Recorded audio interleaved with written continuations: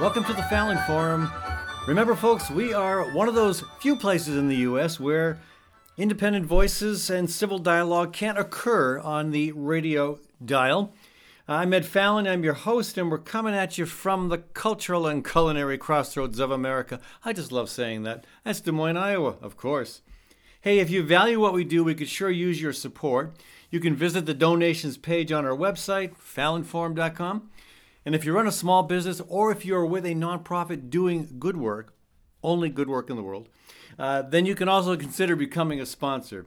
And speaking of sponsors, thanks to Gateway Market and Cafe, that's Des Moines' locally owned grocery and specialty food store. Gateway's Cafe is open for dine-in, carry-out, and delivery service 7 days a week. Gateway also has excellent catering and floral services. That's Gateway Market and Cafe. And thanks also to the Des Moines Irish Session for our bumper music. And yes, I am a member of that entity. We have a lot of fun. You should too. Irish music. Great stuff, folks. Hey, so what's our lineup this week? Well, we're going to be talking with Caitlin Hainley about midwives who are fighting unfair practices. We'll also be talking with Father Dave Polich about a bishop of Des Moines' legacy of peace that continues to live on, and a big event coming up relevant to that. And finally, for our farm and food conversation, Kathy Byrnes and I are going to be discussing a bill before the Iowa legislature that would require schools to use butter, not margarine. Interesting stuff. But first, when you think of rogue nations, what country comes to mind? Okay, I won't wait too long because it's a long list and that could eat up most of our time here. But okay, Russia for sure, right? North Korea, yeah. Hungary, probably, maybe at least for now. Turkey, again, hopefully a temporary situation. But it's a long list, all right? And China may be on your list, but if not, it's time to add China to your list, okay? Because it's not just the big balloon situation we've got going on. It's the big coal situation.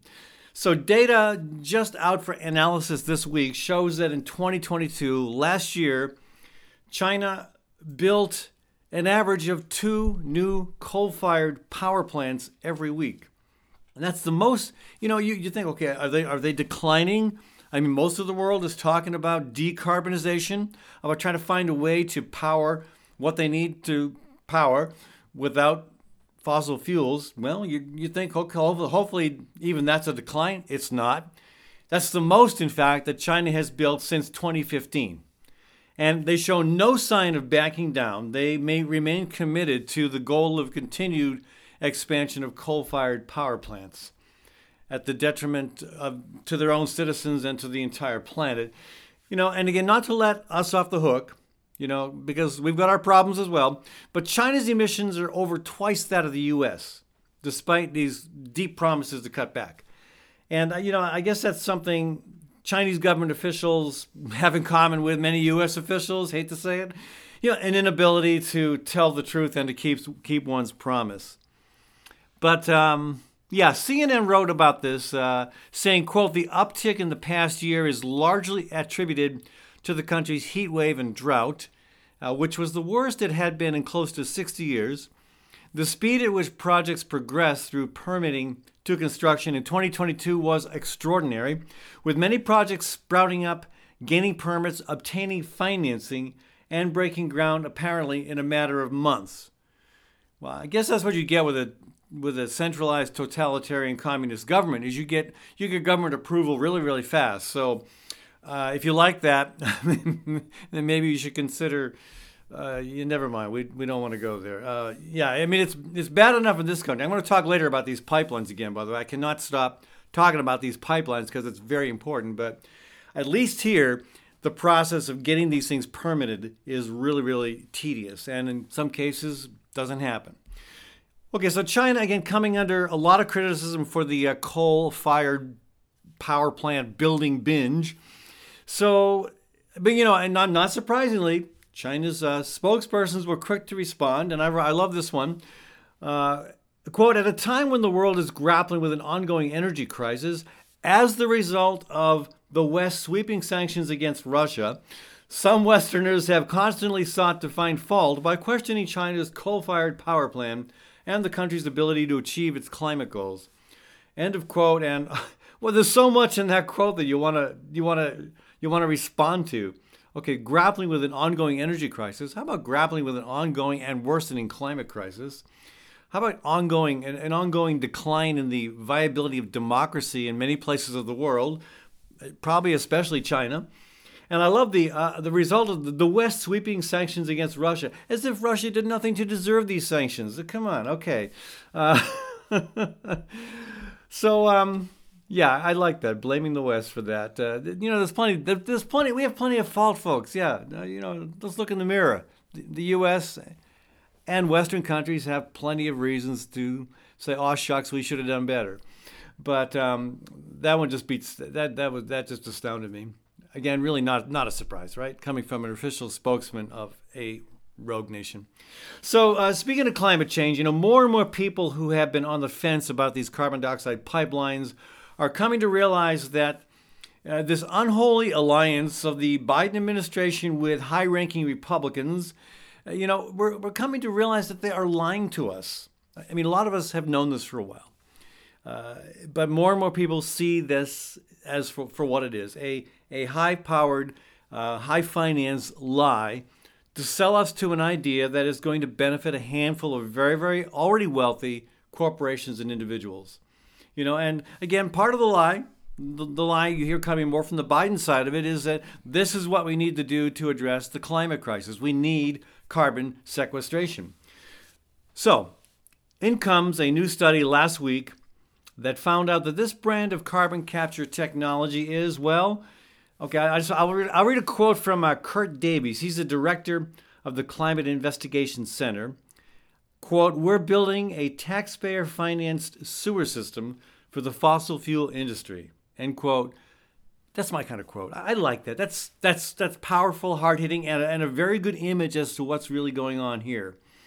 So, we should ask this question. Why was this huge tax credit, a huge amount of taxpayer money, why was it pushed through by the president and approved by Congress? Well, again, there are some who thought it might be a climate solution. And there are some in Congress who just like giving money to their fellow cronies, and some Democrats who do the same thing. And also because the oil and gas industry were pushing really hard for it. Now, surprise, surprise, the oil and gas industry gets what it wants. Well, that's never happened before, right? And sure, they also put a lot of money into campaigns to make sure they get what they want. And again, not just a Republican problem. Go see Joe Manchin for details about that.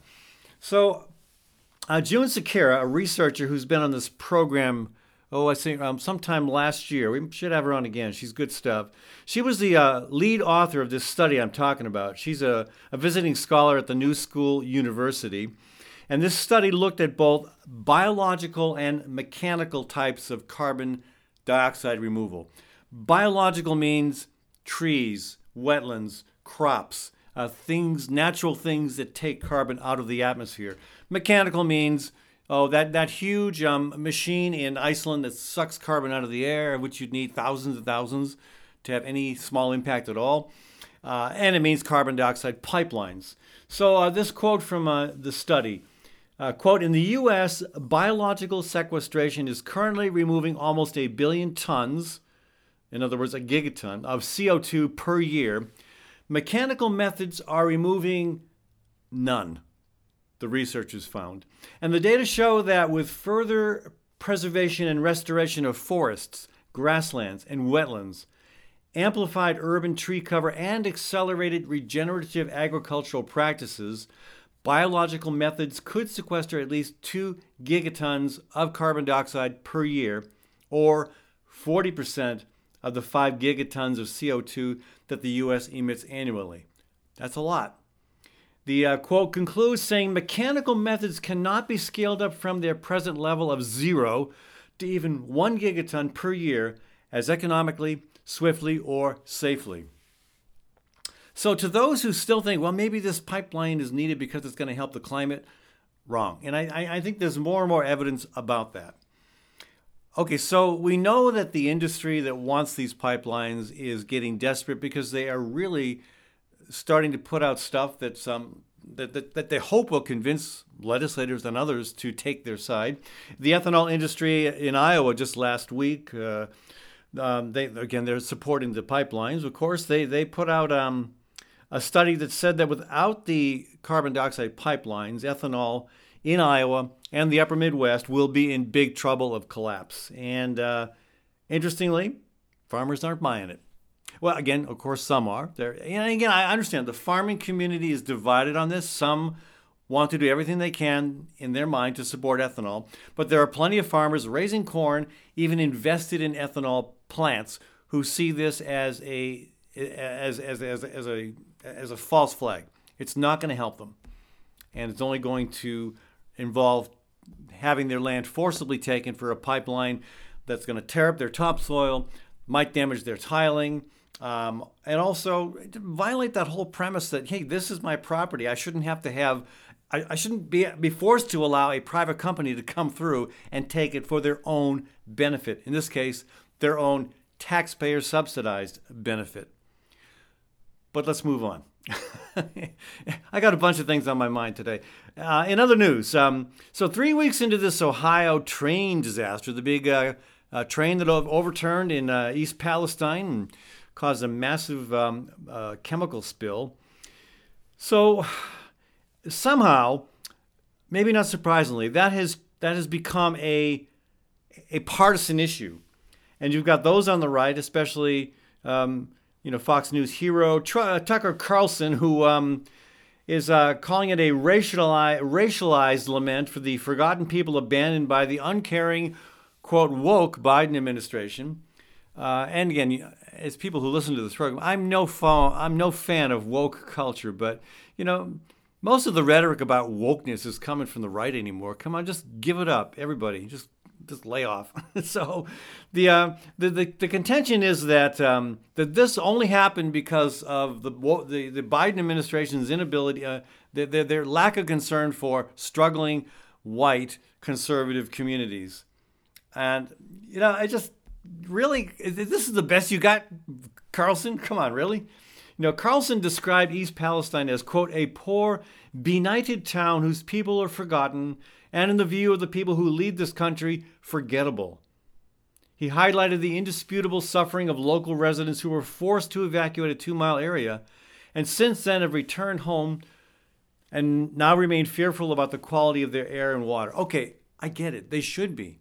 And this should not have happened. The rail industry should have been more responsible. And, and more into the bigger picture, at what point do we start moving beyond these types of hazards?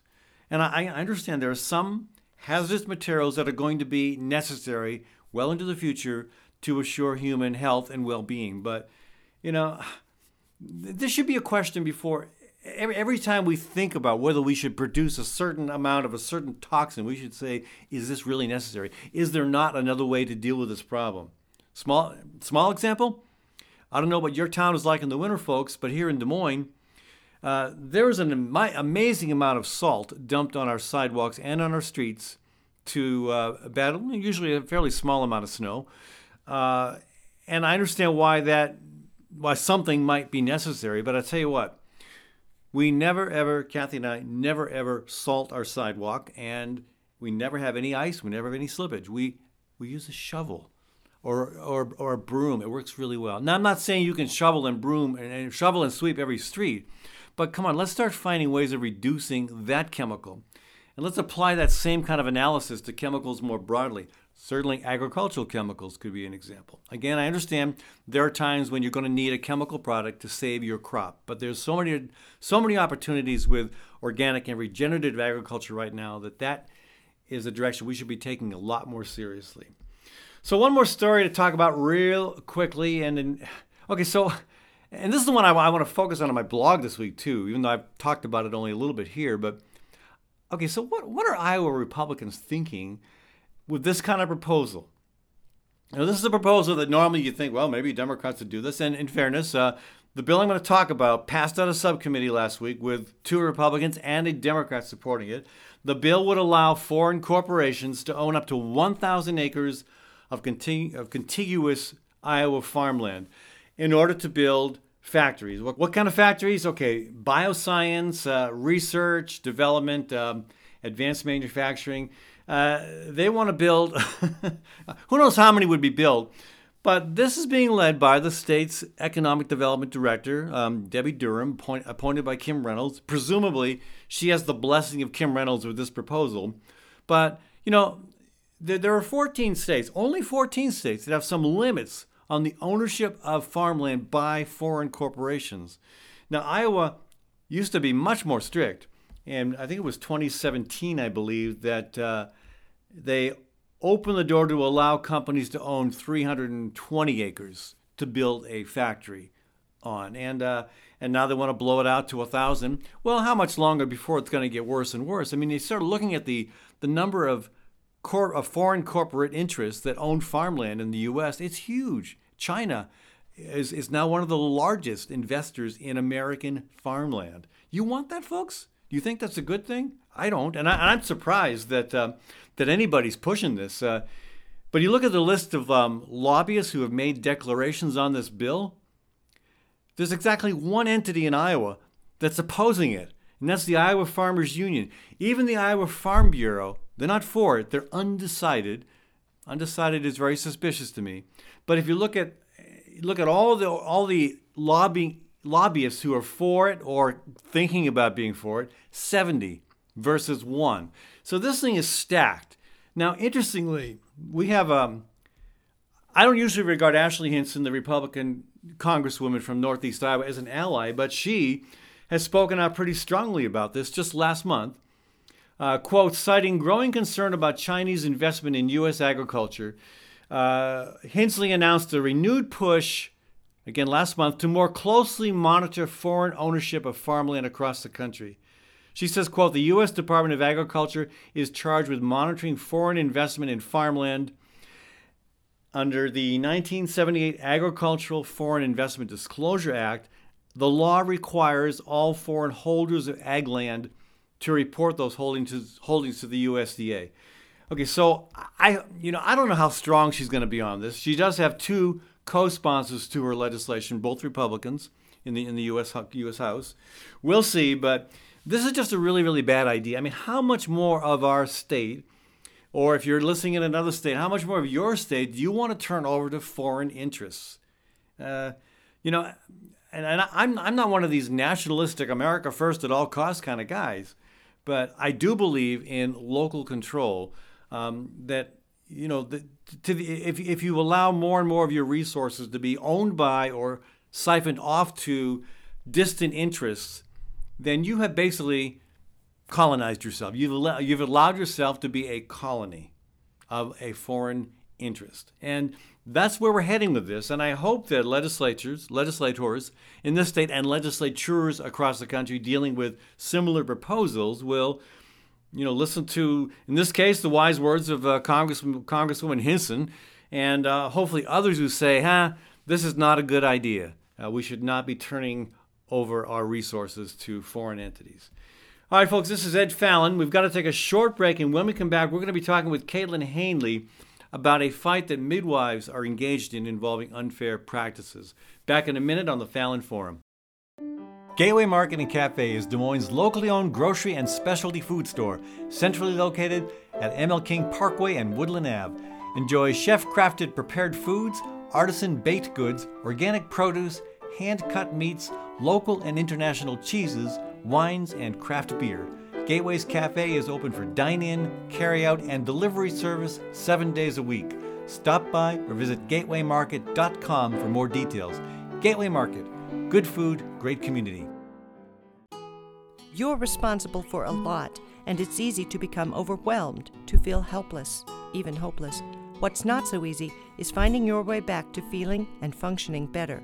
Psychiatrist Dr. David Drake helps individuals and couples throughout Iowa with the convenience and privacy of televideo counseling. Dr. Drake also prescribes medication when needed, and his services are offered on a self-pay basis. If you need help, don't delay. Contact Dr. Drake at daviddrakefamilypsychiatry.com.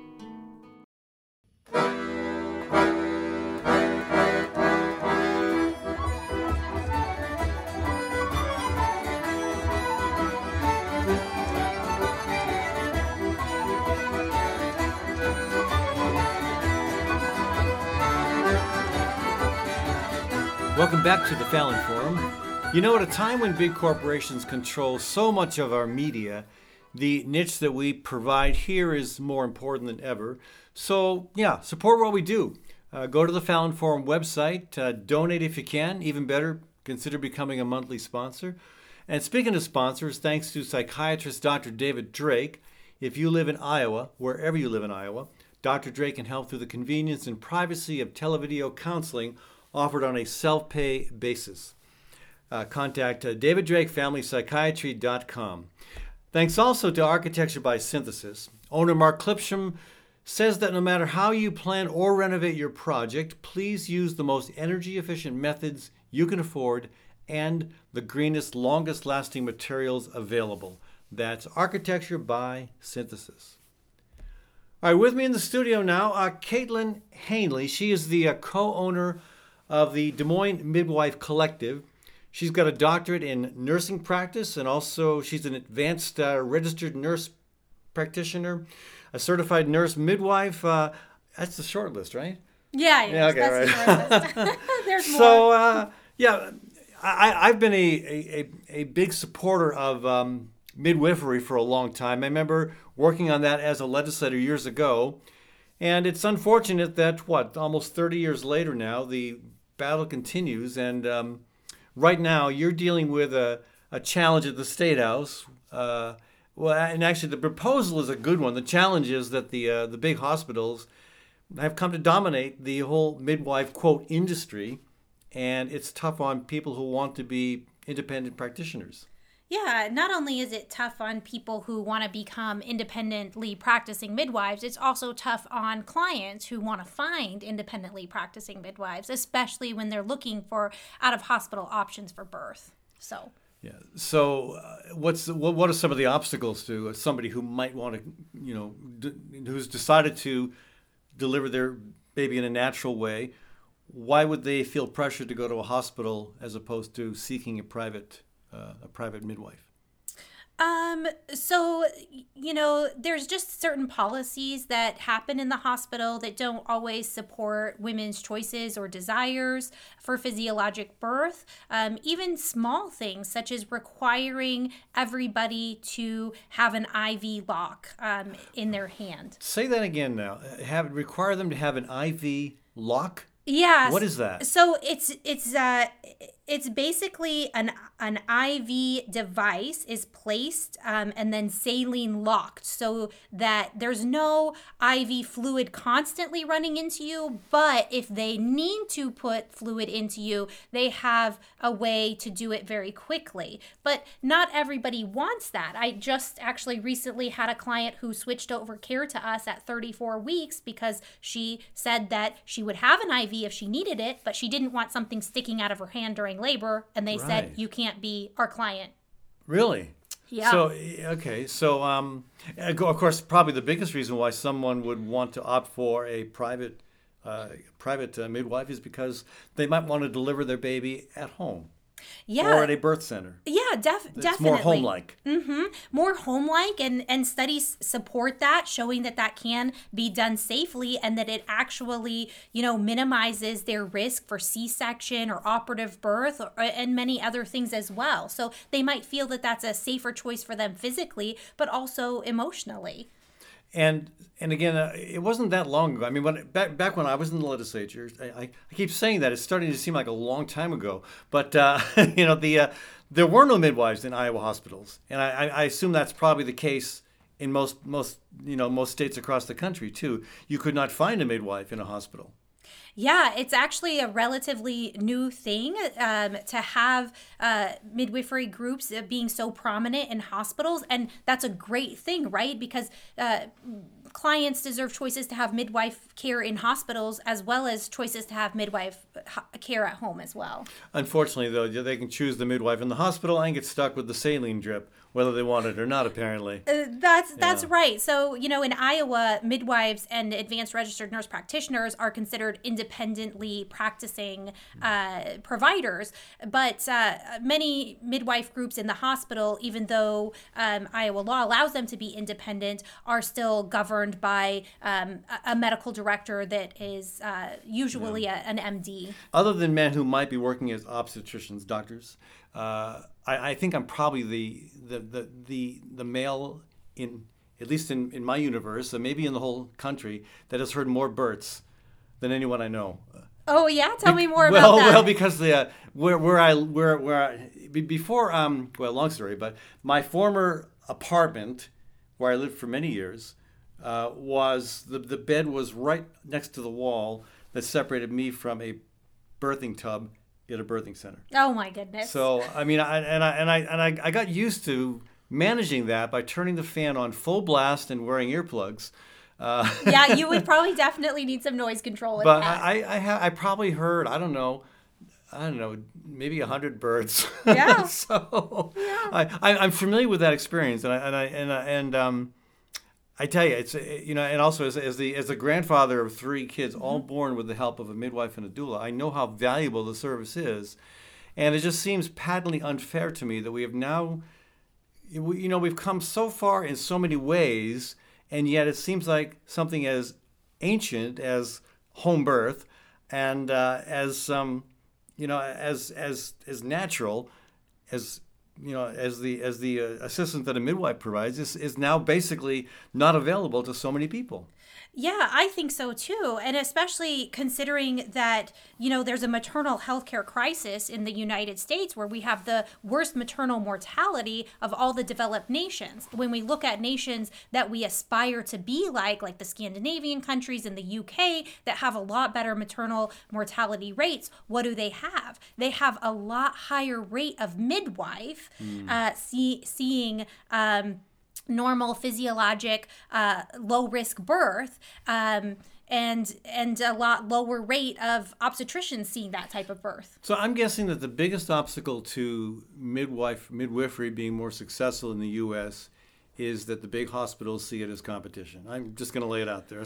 That's my supposition. Yeah, I think that definitely the hospitals seeing it as competition is very restrictive, especially in how we practice and when it comes to being able to provide care in birth centers. I would say that the other thing that's really restrictive to our practice is low insurance reimbursements. We just don't really value women and babies, or maybe even women and children in this country, and that shows in our insurance reimbursement rates. So will a midwife assisted birth at a hospital generate a higher reimbursement rate than a midwife delivering a baby at a birth center or at that person's home? Not to the provider itself, but it does generate more revenue to the hospital because they can charge for a facility fee for both mom and baby. And even though we use a lot of the same supplies and birth assistant RNs in a home birth, we cannot charge any fees for those services. Okay. So, and I guess, again, there has been in Des Moines till recently one birthing center, and that just closed last week. And now there are none. Yeah. And yet there's clearly a customer base. There are clearly people who want that service, who would rather not have to go to a hospital. And yet it's prohibitive. Yeah, I mean, certainly we serve people within a 90-minute radius of Des Moines, and a lot of them prefer to birth, closer to the hospitals in this metro area, and they're having their babies at hotels with midwives in attendance because there's no birth center for them to be at. So a Super 8 birthing center. Exactly. Talk about hearing things through the walls there. Although I did get a really great continental breakfast after one delivery. It must not have been a Super 8 then. No, okay. I didn't. No, I don't think it was. Okay, so let's talk about something that might be a little bit arcane to some listeners, but certificate of need. This is a process that would need to be, you'd have to go through this process in order to establish a birthing center. Yeah, and even to go through the process. So even to apply, you have to pay a fee, which can be up to $20,000. Who do you pay that to? The committee? The state? Yeah, I'm pretty sure okay. it eventually goes into the state's pocket somehow or another. Okay. And then your competitors get to come and testify. Well, why is that? What do you mean your competitors? Yeah, so whoever is currently providing those services. So if you're a midwife and want to open a birth center, the hospitals who have birthing units have historically sent their lawyers to testify about why people don't need your services because the hospital offer those services. So what happened to the free market? You know, that's a really good question because we actually just developed the free market for education here in Iowa on the basis that, competition drives innovation and decreased costs. But we have yet to move that same philosophy into healthcare, which I just don't understand. Well, I do. It's all about money. Right. Right. You follow the money. And that of course, doesn't make it right. In fact, it probably makes it wrong. So basically, the certificate of need is an indication of, the idea is that we don't want the market to be glutted. Mm-hmm. We don't want too many midwives out there. Mm-hmm. And so in this case, you have to pay $20,000 for some crazy reason that I can't even begin just to to be told no, because the last time somebody asked, they told them no. So, well, but of course, if it's your competitors weighing in on it, I mean, it's like, well, what if there was a certificate of need process for talk show hosts, all right? And somebody else came along and said, I want to be a talk show host. Well, you've got to make sure that we've got a need for that that the market is not already inundated with talking heads. And so I'm on the committee that decides whether that person gets to have a talk show, and I'm going to say no effing way. Yeah, exactly. And that's what they found is ever since they, back in the 70s, once they started requiring all states to have a certificate of need process, the federal government soon realized the error of their ways, and since the 1980s, they've been suggesting that all of the states actually get rid of their certificate of needs entirely because they found that certificate of needs drive up healthcare costs and decrease innovation. Hospitals don't have to innovate. And that's what's being proposed at the State House right now. Yes, is to remove, community mental health facilities and birth centers from the certificate of need process. There are 0 birth centers in the state, so of course we have a need for them, and we're almost last in the nation for beds for mental health and psychiatry. So if this legislation were to pass and the certificate of need requirement was removed for midwiferys, could you or someone else for that matter just go ahead and open their own birthing center without having some group of lawyers hired by hospitals shutting you down before it even starts? Yeah, there's definitely a scenario in which it is that easy. There still may be some licensing and accreditation rules that we have to follow, especially to be able to get insurance reimbursement, but it would definitely pave the way for more birth centers to open and for more women to have more choice in where they have their babies. And this to me seems like a no-brainer, but having been at the State House for a while, I know better. There's a lot of money from the healthcare lobby up there. Yeah. And I'm guessing that money is weighing in against the certificate of need legislation. Well, sure, especially if you look at who was for or against or neutral on the last subcommittee that I attended. I think you would find that is a very true statement. So who are some of the entities that are okay? We'll assume that the big hospitals are against it. Yeah, and who's for it? For it, actually, besides you. Yeah, right. Besides me, actually, the other person that's for it is the lobbyist that represents independent physicians. Because really, okay, yeah. That's going to be a decreasingly a smaller and smaller group in not just the US, right? Not just obstetricians, but just physicians in general that want the legislation to go farther because they have surgical centers they want to open and other things that they want to do to be independent of the hospital. And midwives are definitely not the only ones being restricted with this. Right. Okay. Wow. Well, Caitlin, I really appreciate your work on this. Appreciate you taking the time to talk with us.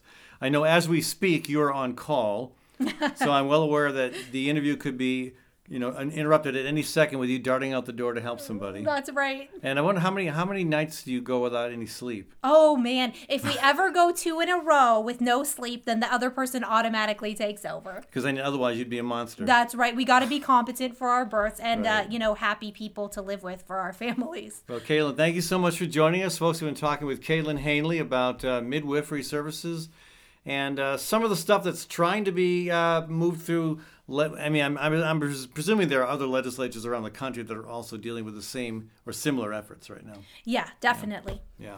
Great. Hey, thank you so much for joining us. Hey, folks, when we come back, maybe some of you in the Des Moines metro area who are listening to this program might be familiar with Bishop Morris Dingman.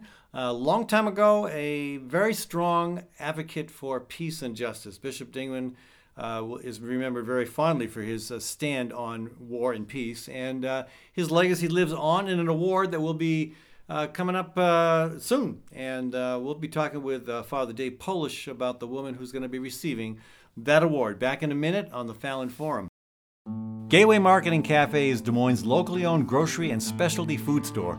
With over 5,000 items to choose from, you can order groceries online, and the Gateway team will bring them to you curbside. It's a convenient way to shop from anywhere and save time. Gateway's Cafe is open for dine-in, carry-out, and delivery service 7 days a week, with catering and floral services also available. Visit gatewaymarket.com for more details. Gateway Market, good food, great community. At Westrom Optometry, Dr. Joel Westrom and his team provide a variety of services, including comprehensive eye exams, children's eye exams, and LASIK co-management. Whether strictly utilitarian or a fashion statement, your comfort and vision are Westrom's primary concern. Dr. Westrom and his staff will work closely with you to determine the best solution for your eyes, prescription, and lifestyle. Services are provided in English and Spanish, and the clinic is open Monday through Friday from 9 a.m. till 5 p.m. and on Saturdays by appointment. That's Westrom Optometry, located in Des Moines East Village.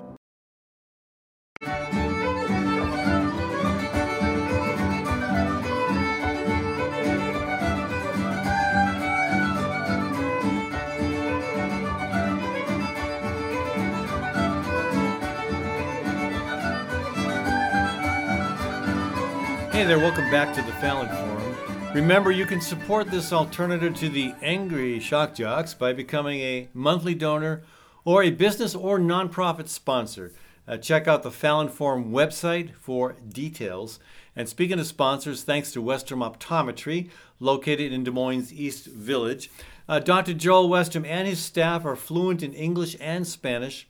The clinic is open Monday through Friday from 9 a.m. until 5 p.m. and on Saturdays by appointment. That's Westrom Optometry.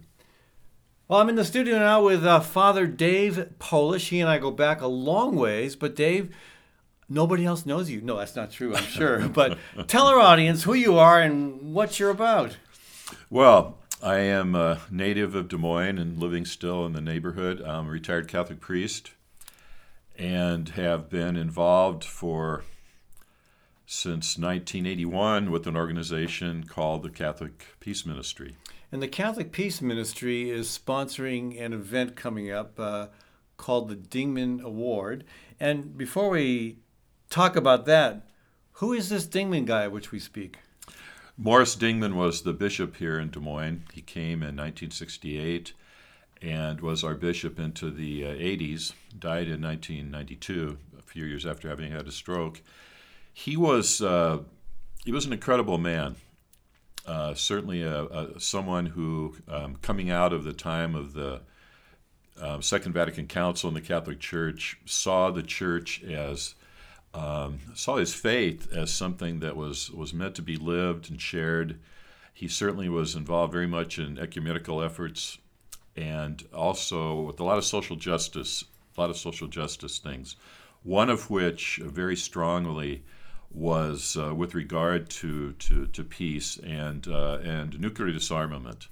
In fact, over the years, every August he would publish a letter on the anniversaries of the time of the bombing of Hiroshima and Nagasaki, calling for an end to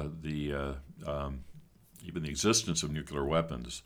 and was present for some demonstrations at Offutt Air Force Base in Omaha against nuclear weapons. Some of the demonstrations at which people were arrested for refusing to back away from the front gate. Yes, But exactly. he never went quite that far. He did not. We think that probably he would have, along with maybe one or two of his fellow like-minded bishops, but he unfortunately suffered a stroke, and which debilitated him and ended his career as a bishop. Well, I do have fond memories of Bishop Dingman, including I remember meeting him for the first time, and I was just shocked. He said he heard a little bit about the work I was doing for peace back in the 80s. And he said, "Well, you should come join me for breakfast." And I thought, "Oh man, what an honor! Why would the bishop invite me to breakfast?"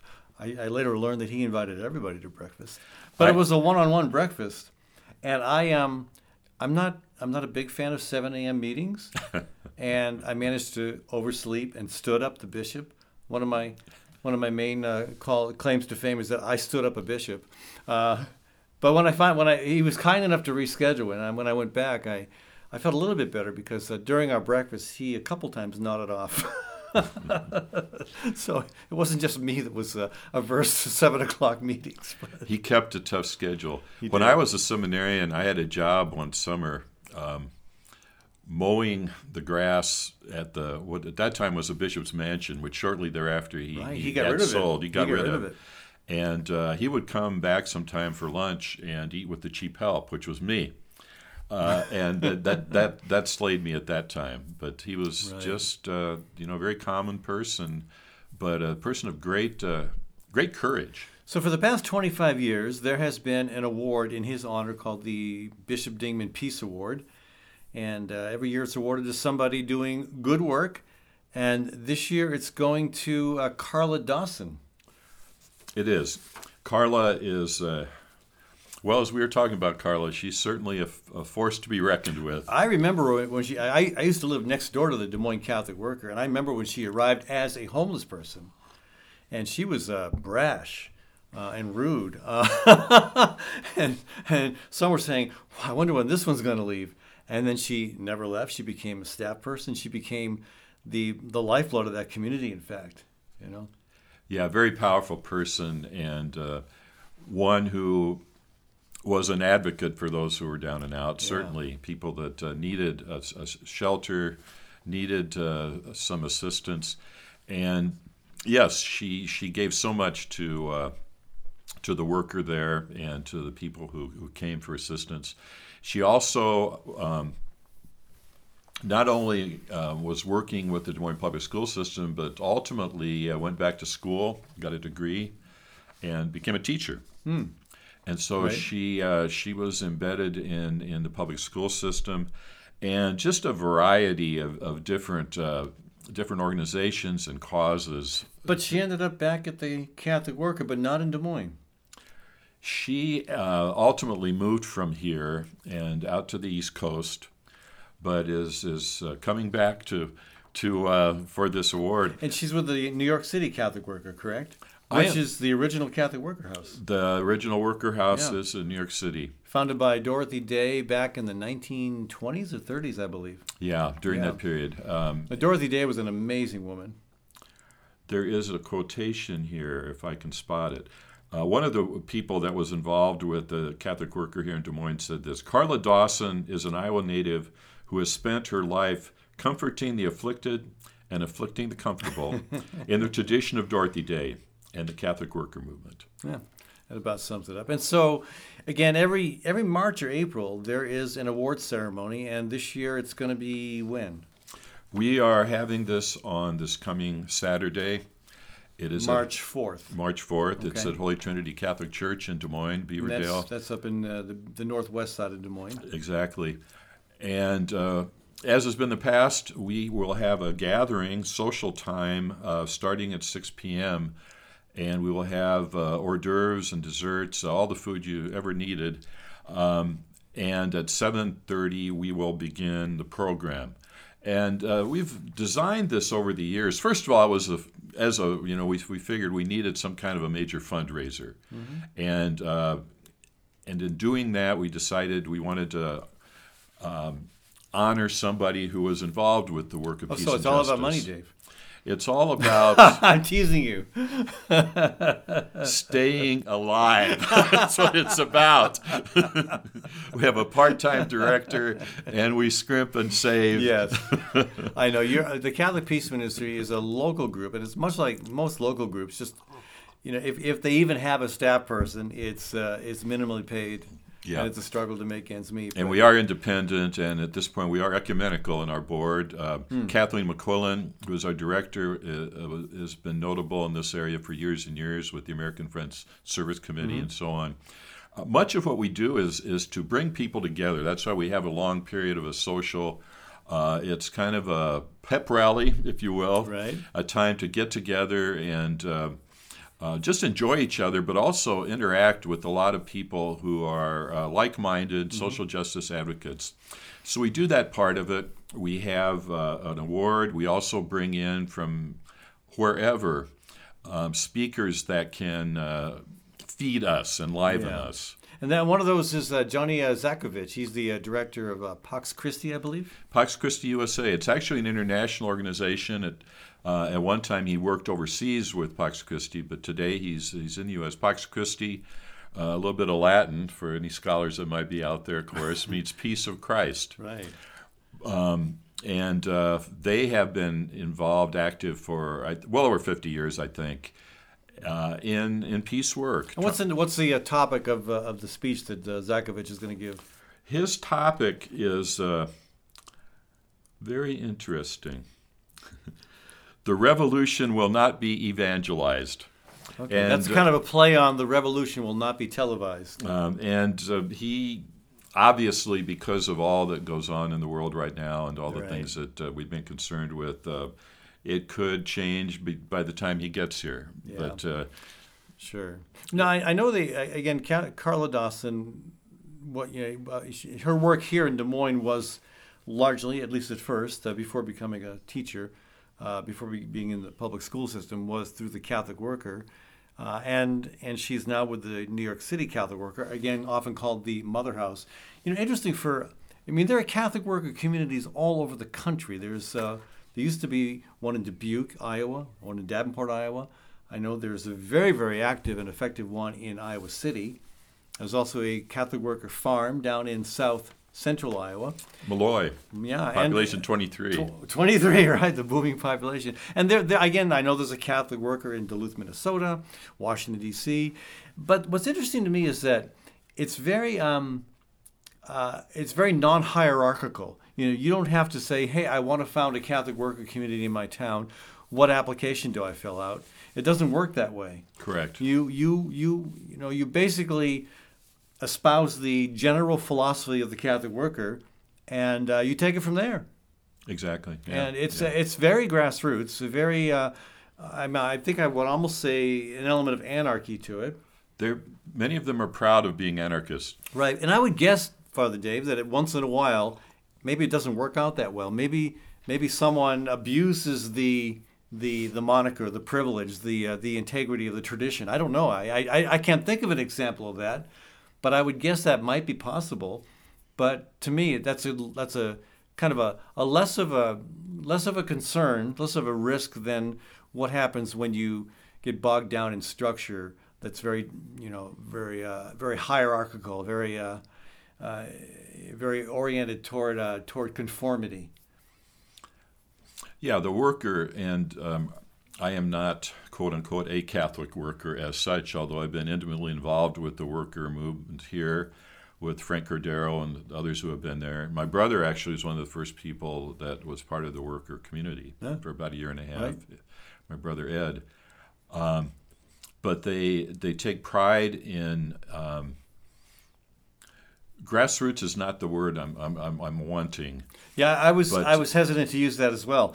but that people should be cared for. They bring people into their homes. The Catholic workers live where they offer hospitality. And again, I lived next to the main house in Des Moines for 19 years, and I remember I remember one point of emphasis was that we are not a social service agency. We're not a nonprofit. We're a home, and we bring people in for meals. sometimes showers, sometimes legal consultation, haircuts, sometimes for overnight housing. And I remember a guy named Jim Harrington, Yes. who had worked with the Department of Human Services. He had worked in the bureaucracy for a long time. And when he had enough of that and retired, he moved to the Catholic Worker in Des Moines.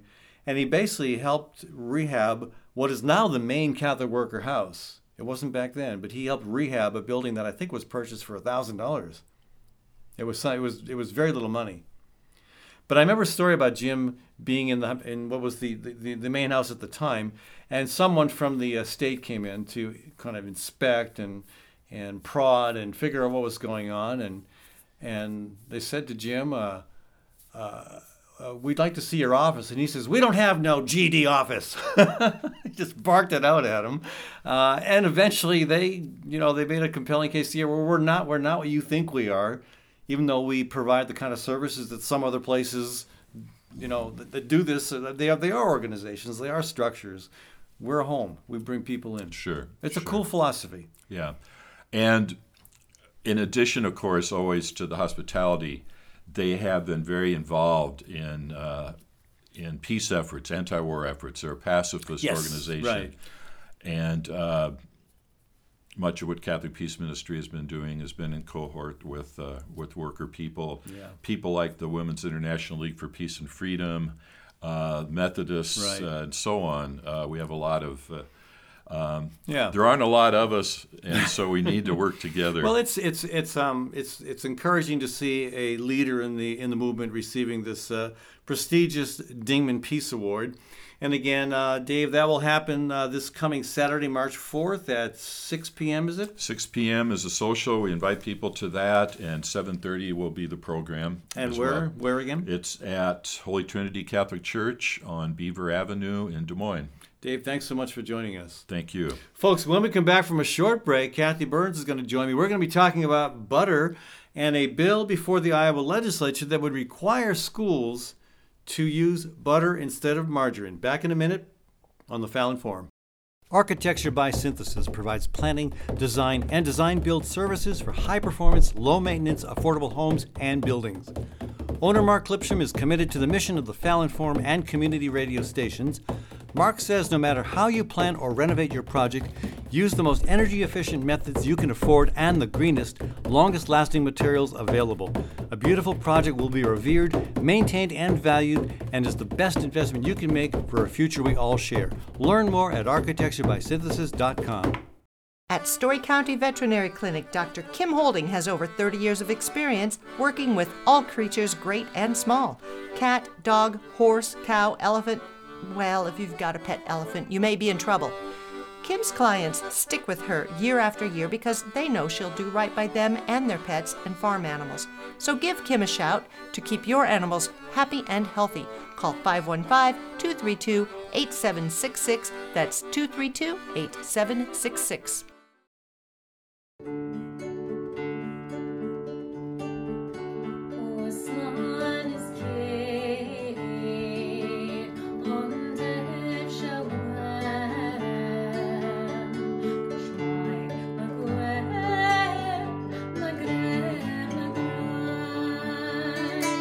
Welcome back, folks. Ed Fallon with you here at the Fallon Forum. Remember, you can support this alternative to the shock jocks by becoming a monthly donor, or if you own a small business or are with a nonprofit doing good work, consider becoming a sponsor. Speaking of sponsors, thanks to Story County Veterinary Clinic, where Dr. Kim Holding has been caring for creatures great and small for over 30 years. Learn more at Story County Veterinary Clinic's Facebook page.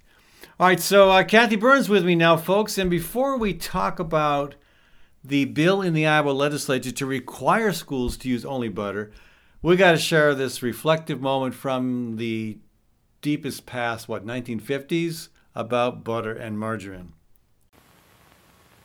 Pass the butter, please, Vicky. Vicky, the butter. Thank you.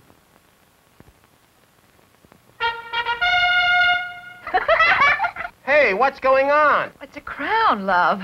I switched from butter to imperial margarine. You mean this is margarine? Not just any margarine, imperial margarine.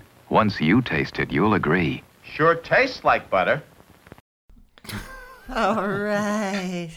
Oh, that is that to me is absolutely hilarious. And we are big butter fans. We are. In fact, we did a segment Very a couple big. years ago where we talked about a little research we did to figure out that we have both eaten the equivalent of the Iowa State Fair butter cow. Right. It's about, 600 pounds of butter. And I can't agree with the Imperial margarine ad that says that it sure tastes like butter, because no, Ooh, it does not. no. It also doesn't bake like butter, and it's just not the same. However, I had some big questions come up in my head when Jeff Shipley from Van Buren County in Iowa introduced House File 341. It would restrict in public schools the use of margarine and other products that contain hydrogenated vegetable oil or other trans fats.